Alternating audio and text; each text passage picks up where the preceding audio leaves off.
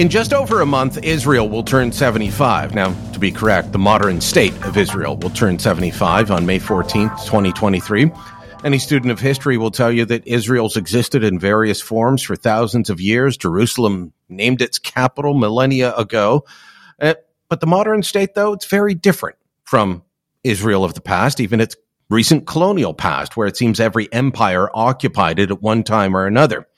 Hi, I'm Brian Lilly, your host for the Full Comment podcast, and I hope you stay with us through the next little while as we look into this country, its history, and its very interesting present, because if you've seen the headlines at all, there's a very good chance that Israel's 75th anniversary will not be a happy anniversary for the political class. An attempt to bring in some reforms, especially judicial reforms, have, well, resulted in protests, outrage, resignations, and political fights like we haven't seen before. Want to bring in our next guest who will know all about this. Vivian Berkovich served as Canada's ambassador to Israel from 2014 to 2016. Prior to that, she was a partner at the law firm Heenan Blakey in Toronto, served on the board of CBC, something I'll try and forgive her for. She also had a career that spanned commercial law, insurance, and a stint working in Ontario's finance minister, Ernie Eves' office in the early days of the Harris government. She joins us today from Tel Aviv. Thanks for joining us, Vivian. Pleasure to be here, Brian. Thanks for having me. So walk us through exactly what is happening now. Just try and be as bare bones as you can for people that haven't been following this, because the controversy's been bubbling for a little bit. I remember watching a CNN Anderson Cooper interview with Benjamin Netanyahu, seems like a couple of months ago now. And it was just starting then, but it wasn't where it is now. And he talked about judicial reforms. And I thought, that's not something that normally gets people excited. That's not the case here. What's happening? Well, he calls it judicial reform, but the truth is what he's trying to ram through the Knesset, the legislature here, in record time is a complete remaking of the political, social, and economic arrangements in Israel between its citizens. So they call it judicial reform, but it's much more than that. And should his plans or the proposed legislation actually pass or be rammed through the Knesset, many, myself included, think that Israel will no longer be a liberal democracy. Explain that to me then, because one of the reforms is allowing the Knesset to override the Supreme Court in Israel. And that seems to be one of the more contentious ones. That's something that we have in Canada in the notwithstanding clause. And Netanyahu himself says it's mirrored on what Canada and several other democracies do. So is that the main sticking point that you're looking at right now? So let me just deal with dispense with the notwithstanding clause, or what they call the override clause here, very quickly, because that's actually the least of the problems and the issues. And you're quite right that Netanyahu has taken to making comparisons between Israel and Canada and saying, hey, you don't call Canada non-democratic, and they do the same thing. The proposed override clause here is absolutely, it's night and day. It's apples and oranges if you compare it to the Canadian notwithstanding clause. And so park that for a moment, because that's actually not the main issue. The main issue, and I'll keep it really simple, are several chunks of legislation that are on hold now. Netanyahu agreed the other day to pause the legislative process and to pick it up again on May 1st when the Knesset resumes sitting. But one of the main kind of reforms has political parties, and it would be the political majority, controlling the judicial process, the judicial appointment process entirely. Okay, so most countries have variations on various committees or representations or recommendations, hearings. What is proposed here is that the parties in power will select judges. And that's of concern because they will be selected, presumably, only based on their partisan pedigree. But even more concerning is that the Knesset will pass a law that will say the Supreme Court of Israel no longer has jurisdiction to review any law. They're basically going to turn the Supreme Court of Israel into a kind of, cartoon. It will have no power. And so that means that you will have a panel of politically appointed judges who will have very little power. And you will have a Knesset controlled by a majority. And any law that they pass has absolutely no checks, balances, and is not subject to judicial review. There is no Senate in Israel. Okay. There's no upper chamber. There's no second look. So you will have complete, absolute power vested in the Knesset. And when you look at the Knesset today, I got to tell you, and what constitutes the governing coalition, it's a very scary proposition. I want to get into the composition of governments, how they're chosen in Israel, and all of that in a moment. But let's ask about the Supreme Court, because I've even heard from people who oppose Netanyahu's changes who've said, yeah, but the Israeli Supreme Court, they are kind of out of control. They do go too far. And so they probably do need some reform. Absolutely. Is that fair? Is that accurate? Like, I understand that they declare members of the Knesset unfit for office. That's not something you could do here. Well, you might be surprised if you saw what they're putting in office here these days. But to your main point, yeah, you're quite right that the Supreme Court, I think every single person in Israel, it's not a right-left issue. I think that it's gotten out of control. It's way beyond activist. And there are a lot of reasons for that having happened. I don't want to say that, Supreme Court justices, were evil and power grabbing. I think they were trying to do their best in a very complex environment without a constitution or a Bill of Rights and a really kind of crazy political environment. So, yeah, absolutely, the Supreme Court and the justice system need reform. No question. So does the education system. So does the social welfare system. But the way in which this is being carried out is just, it's surreal. We have elections in Israel, and I won't get into this in detail, but we have elections in Israel.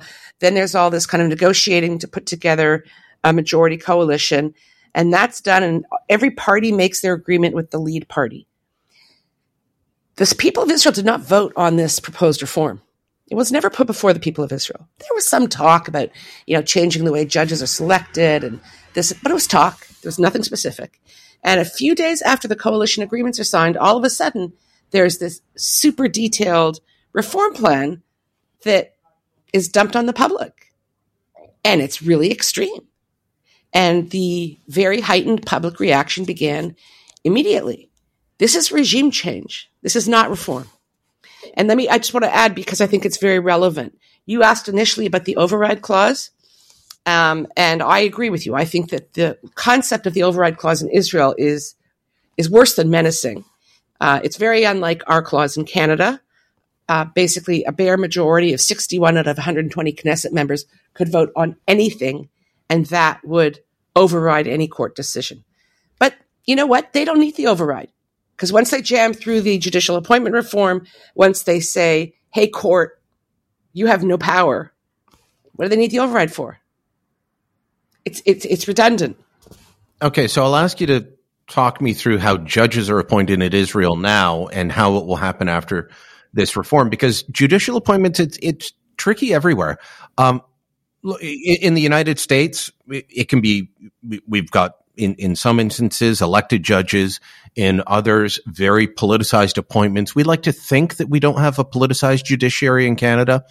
And then you look at how judges are appointed at the provincial level here in Ontario. The previous Liberal government put in a system so that effectively, no matter who's in power, it's going to be Liberal-friendly judges who are appointed because of the way the system was set up. So it's not as if this is new public policy, everybody wants to stack the courts in their favor, unfortunately. And it's done in different ways, sometimes overt, sometimes, in hidden ways. So what's the system now? And just briefly, what will it be? I know you mentioned it earlier, but if we can do a compare and contrast here. Yeah, very briefly, because it's so complicated. But right now there's a committee, and it's basically the main objection that the government has to the current appointments process is that the committee is just an insider's game. It's all lawyers. That sounds like Ontario. Look, I'm of the view that it's always going to be rigged. Okay. No matter what, it is everywhere. There's always, as you say, it's politicized. It's a matter of, how public is the politicization, but whoever's in power is going to put their friends on the bench. In a democracy, though, we kind of, power, we like to think kind of ebbs and flows and moves a bit. And so over time, things balance out. That's, we always have these pendulums in a democracy. What the government is saying here is that, and it's all part of very, very, very ugly identity-driven politics. They started out with, there's this leftist cabal, this cliquey, elitist kind of social group, all in Tel Aviv, the root of all evil, and they want to control everything, and they have controlled everything since the establishment of the state. They're European Jews, and we've had it. They control the judicial appointments too. So look at who the judges are. They're all, European Jews, not true. They're all left-wing, not true.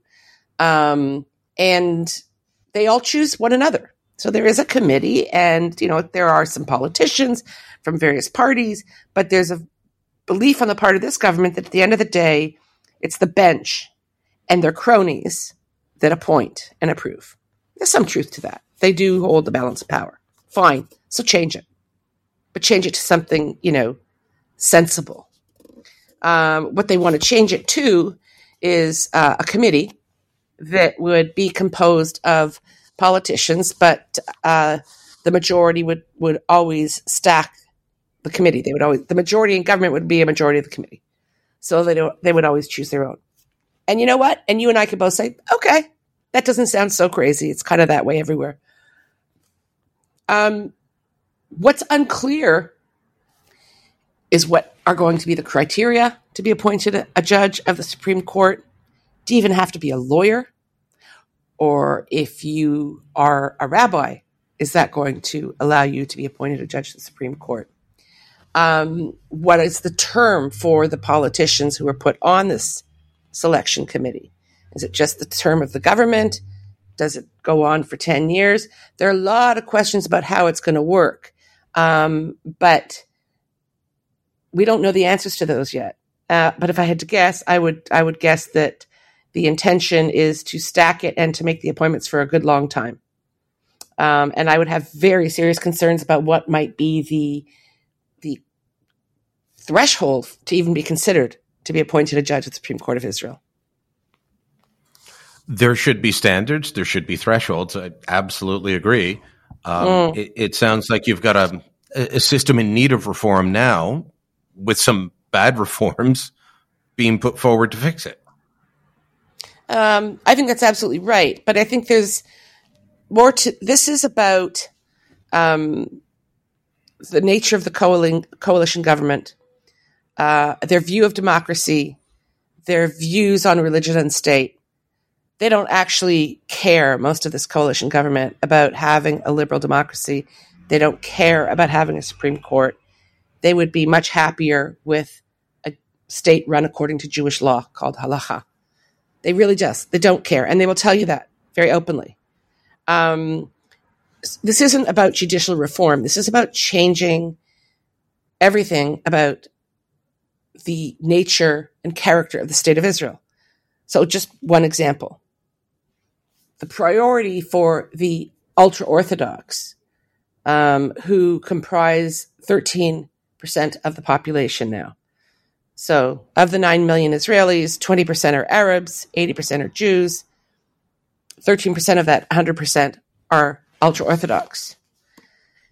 And they almost like they're their own sort of autonomous society. Their number one priority, well, two priorities. One is to have all of the allowances that the state pays them so that they can study religion full-time and not work. They're insisting that they go up very significantly.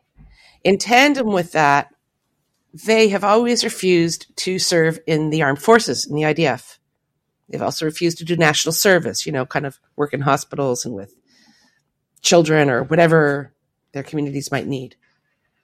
And they are demanding that, by law, service in the IDF be considered no more important than full-time study of religion. And there are significant implications for that. They're basically saying they want a permanent exemption from the draft and military service. It's not sustainable.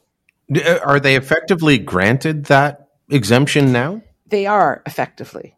And, there are a few issues that kind of flow from that. I mean, I think that given their skills and lack of skills, like basic skills, because they don't learn things like math, science, or English, and just kind of really basic world, like life skills that your kids probably have.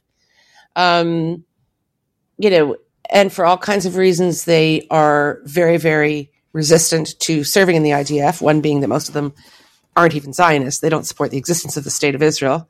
They believe only when the Messiah comes can the state of Israel come into being. So, they wouldn't really be probably the greatest assets as soldiers. But they can do community service.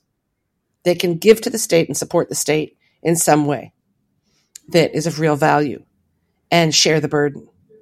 And they want exemption from everything because their view, and they're not shy about articulating it, is that, we, people like me, we may think that, it's the army that keeps us secure and the state of Israel flourishing, but actually it's their prayer and devotion that accomplishes that. So, I mean, we're talking about empowering a really extreme section or cohort of society, and they're just one. There are others.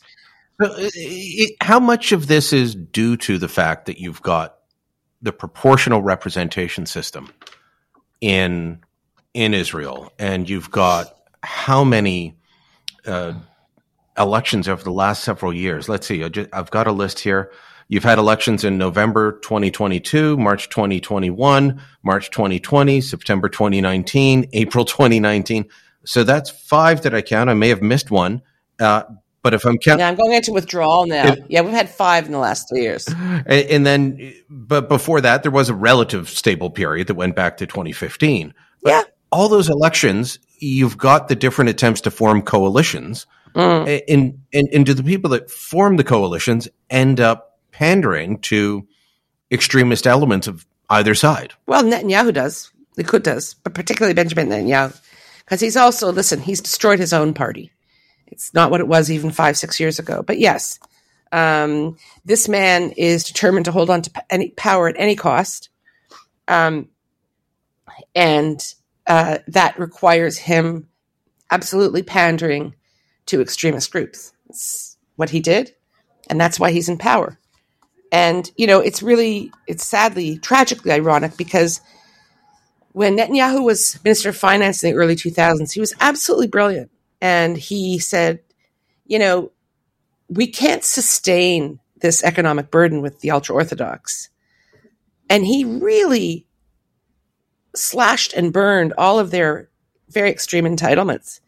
And he said, all you guys do is, have huge families, you make babies, and you don't work and you don't contribute. And we just can't do this. He used the metaphor of the fat man, skinny man, how the skinny man is carrying this ever fatter man on his shoulders. And eventually he's going to collapse, which was his metaphor for the economy.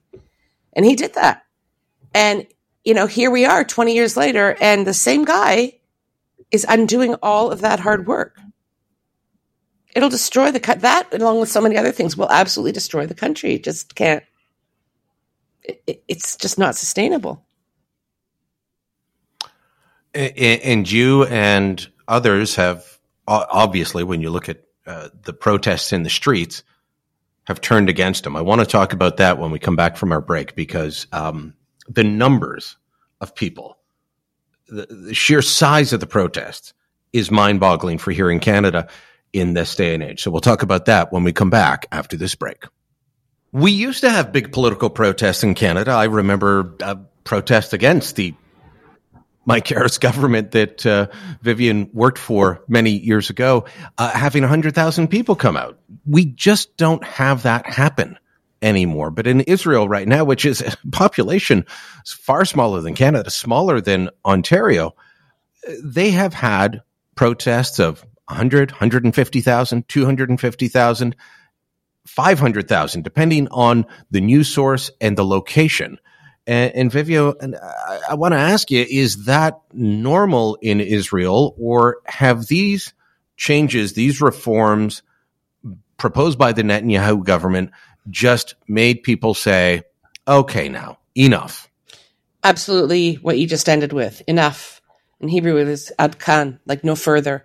What's been going on for the last 12 weeks is extraordinary. I go to every Saturday night protest when I am in Israel. The first one was 12 weeks ago, and it was on a really, really rainy night, which is unusual in Israel. I mean, it rains sometimes, but it was pouring. And over 100,000 people turned out that first night in Tel Aviv. You got to understand, Israelis are really tough, but they are so weak and wimpy when it comes to weather.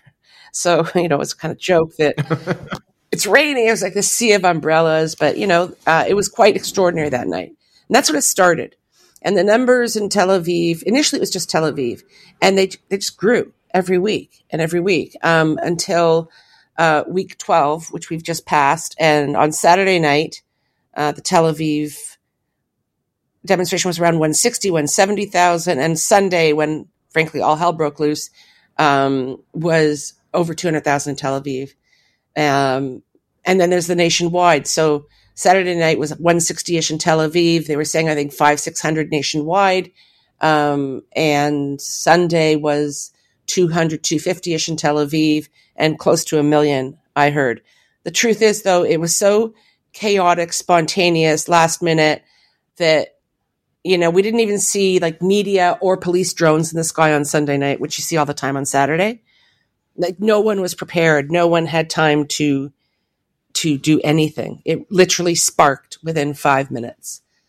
And the reason for this, I need to make, it's such an important point, is that there is a very entrenched perception that among many Israelis, that this is not about reform. This is about regime change. It's a velvet glove. It's this kind of slide into a kind of tyranny, dictatorship, autocracy, pick your poison. Very similar to what we've seen happen in Poland and Hungary in recent years. And I got to tell you, it's surreal to actually, you can kind of see it happening, but you just can't believe what you see happening. And I want to make clear, this isn't just the people, although the people are very important.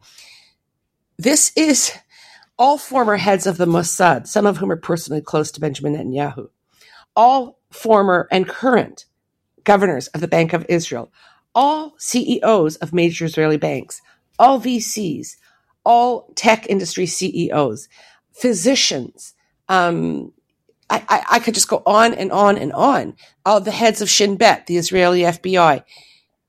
This is not like a bunch of wacky lefties, which is what, Netanyahu, he's been calling us anarchists for months and leftists. That's not what this is. This is a really broadly based group of very significant leaders and regular folks who are freaked out. And that also includes, aside from the President of the United States, Ben Bernanke, Jacob Frenkel, one of the most preeminent economists who was also governor of the Bank of Israel for some time, who is now the chair of JP Morgan Chase International. These people are, and Paul Kahneman, a Nobel Prize winner, who is also Israeli, this incredible, the stature of these people. And they're saying, like, what are you doing? You're destroying the state. Because if you don't have a free and democratic state, everything falls apart here.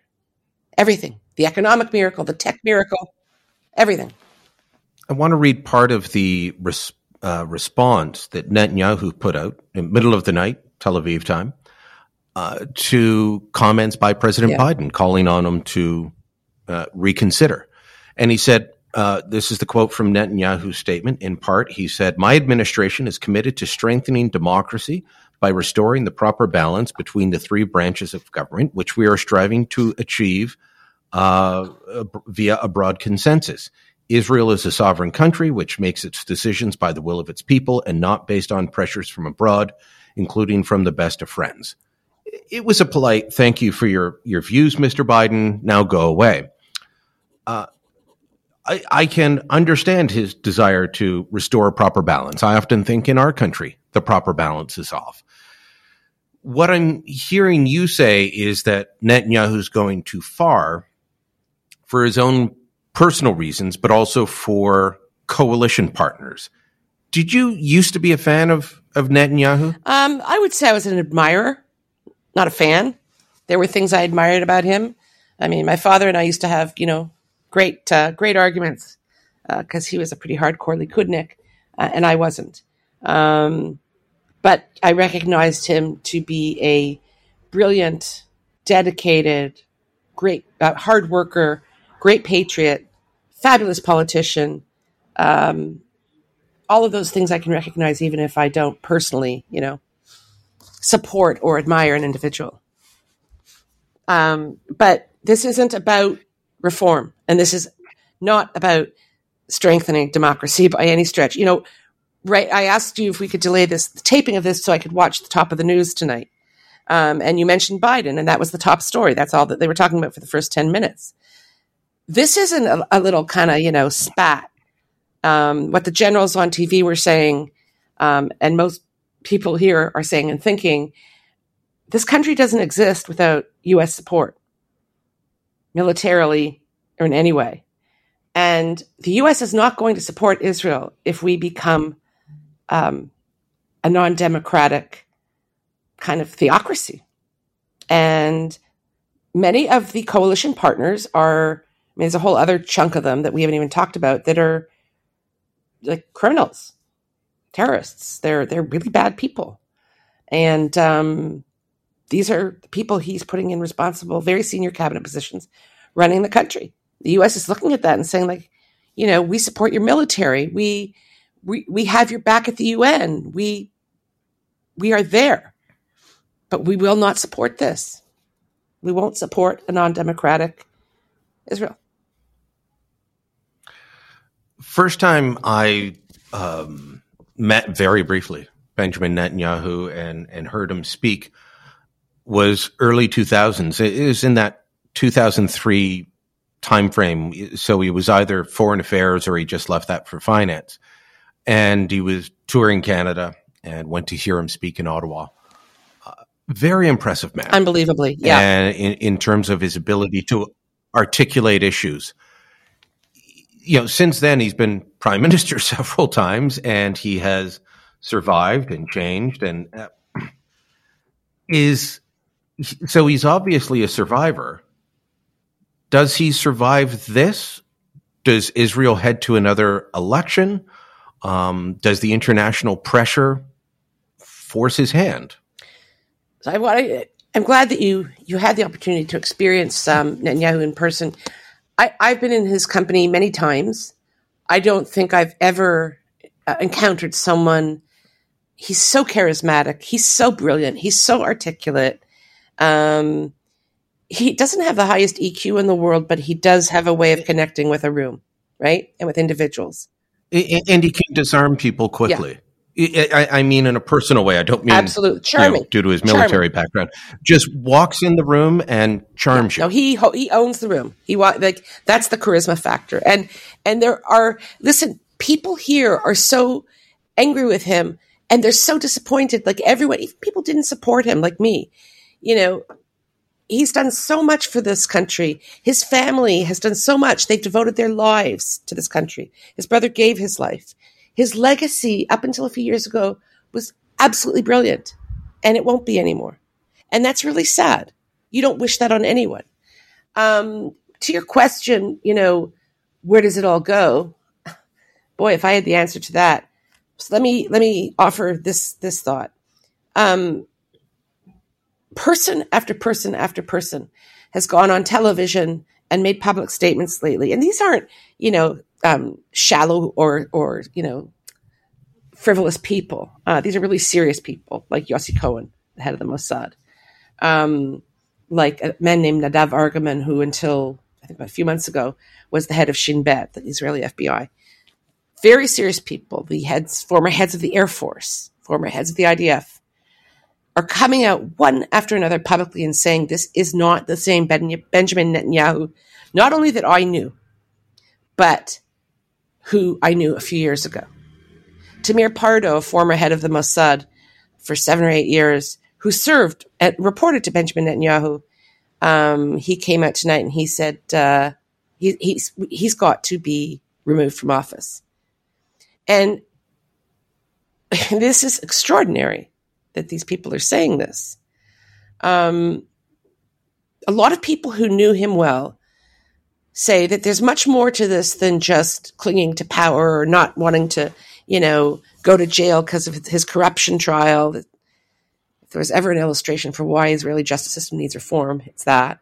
But